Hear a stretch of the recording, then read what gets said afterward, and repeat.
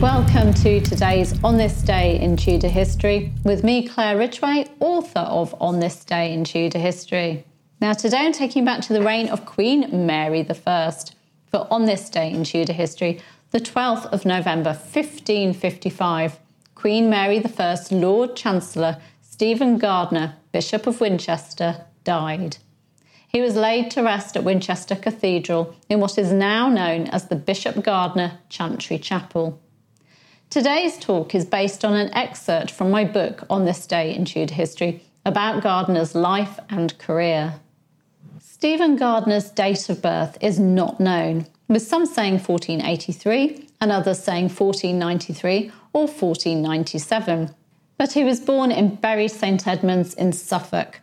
His father was William Gardiner, although some say John Gardiner, a cloth merchant and a mercenary hired during the Wars of the Roses, and his mother is thought to have been called Agnes. According to some Welsh accounts of the 1485 Battle of Bosworth, it was William Gardiner who killed King Richard III with a poleaxe. Sir William Gardiner later married Helen Tudor, a woman said to have been the illegitimate daughter of Jasper Tudor, uncle of King Henry VII. Recent research, however, suggests that Helen was actually the mother of monk Thomas Gardiner, so a bit different. As a young man, Stephen Gardiner met the famous humanist scholar Erasmus in Paris, and he studied at Trinity Hall, Cambridge. He'd received doctorates in both civil law and canon law by 1522, and went on to work for Cardinal Thomas Wolsey, Henry VIII's Lord Chancellor, as a secretary in around 1524. He met King Henry VIII for the first time in 1525 at the Moor in Hertfordshire for the signing of the Treaty of the Moor between the King and Francis I of France.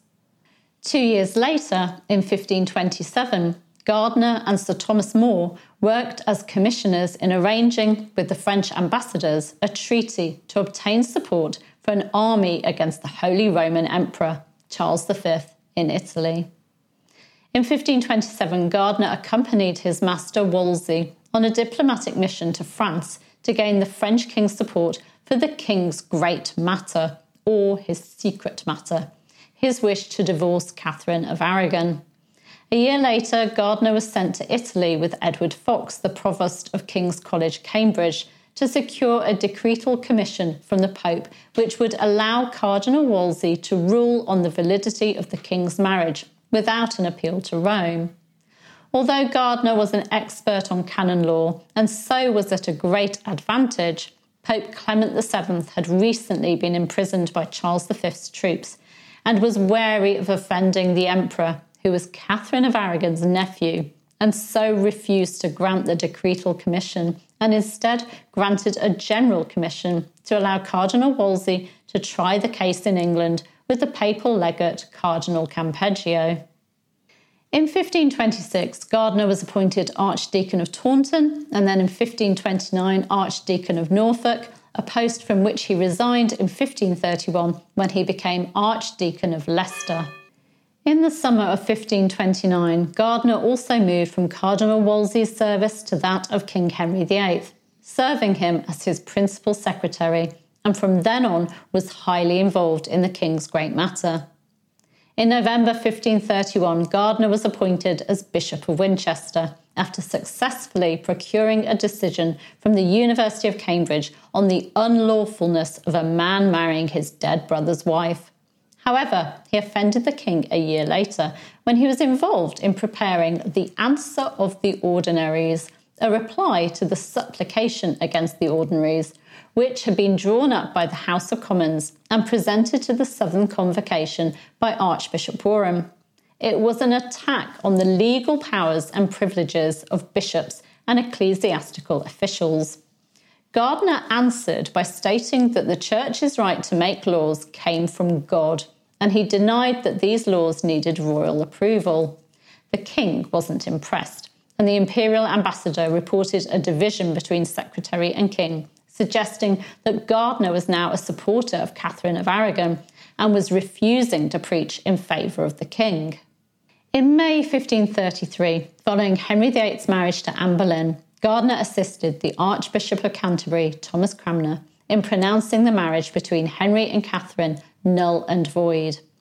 And in 1535, he was one of the bishops asked to vindicate Henry VIII's new title, Supreme Head of the Church of England, something which he did by writing a treatise in which he argued that rulers were entitled to supremacy in their own country's churches and that the Pope had no legitimate power over other churches.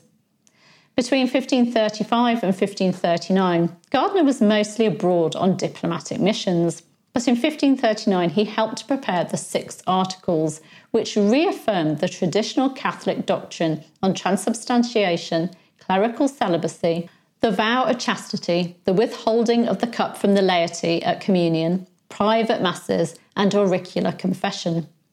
In 1543, Gardiner was involved in the prebendaries plot against Archbishop Cranmer, along with his nephew, Germain Gardiner. The plot failed when the king supported his archbishop.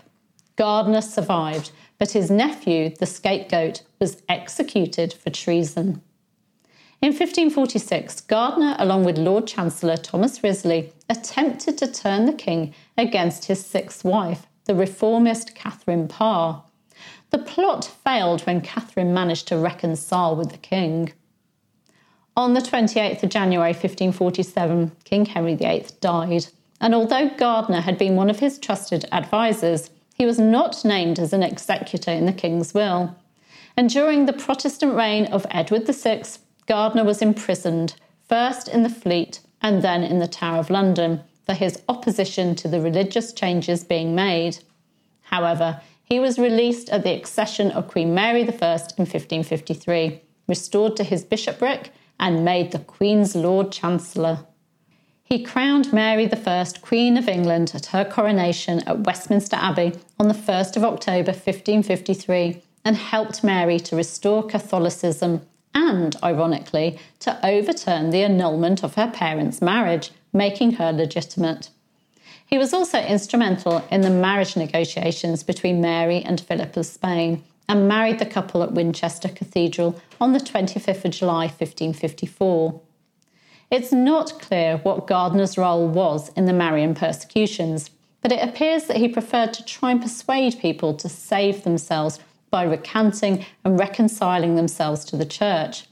It has been pointed out that in his own diocese, nobody was persecuted until after Gardiner's death. In May 1555, Gardiner carried out his last diplomatic mission to France to promote peace, a mission that was not successful. And in October 1555, he opened Parliament. On the 12th of November 1555, after being taken ill at the end of October, this famous Tudor statesman and lawyer, Stephen Gardiner, Bishop of Winchester and Lord Chancellor of England, died. It is thought that he was in his 60s and that he'd been suffering from jaundice and dropsy, although there were rumours that he'd been poisoned. It is said that as he lay dying, the story of the Passion was read to him, and that his dying words in Latin, after hearing of the denial of Peter, translate to, "Like Peter, I have erred, and like Peter, I have not wept," an allusion to his weakness during the reign of King Henry VIII. Gardiner's entrails were buried in St Mary Overy in Southwark, and his body buried in a chantry tomb in Winchester Cathedral. Stephen Gardiner has gone down in history as Wily Winchester, a nickname given to him by martyrologist John Fox, who, as a Protestant, viewed Gardiner as a man hated of God and all good men. And now a bit of trivia. Protestant Catherine Willoughby, Duchess of Suffolk, wife of Charles Brandon, named her little dog Gardiner and enjoyed calling her little dog to heel. Tomorrow I will be talking about a dastardly deed in 1536, the first person to be killed with a handgun in England. Do make sure that you're subscribed, click that button round about there, and that you've hit the bell so that you don't miss that video.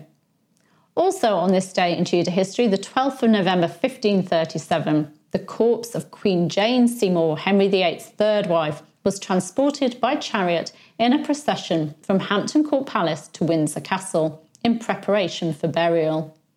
Jane Seymour's heart and entrails had been buried in the chapel at Hampton Court Palace following her death on the 24th of October 1537. Her stepdaughter, the Lady Mary, acted as chief mourner for the proceedings. In last year's video, I gave details of the procession, the service at St George's Chapel, where Jane's buried, and the commemoration in the City of London. So do watch that. You can find that. There's a link to it in the description. Thank you for listening to this podcast. I do hope you enjoyed it. And don't forget to subscribe so that you can enjoy podcasts on a daily basis. Thank you.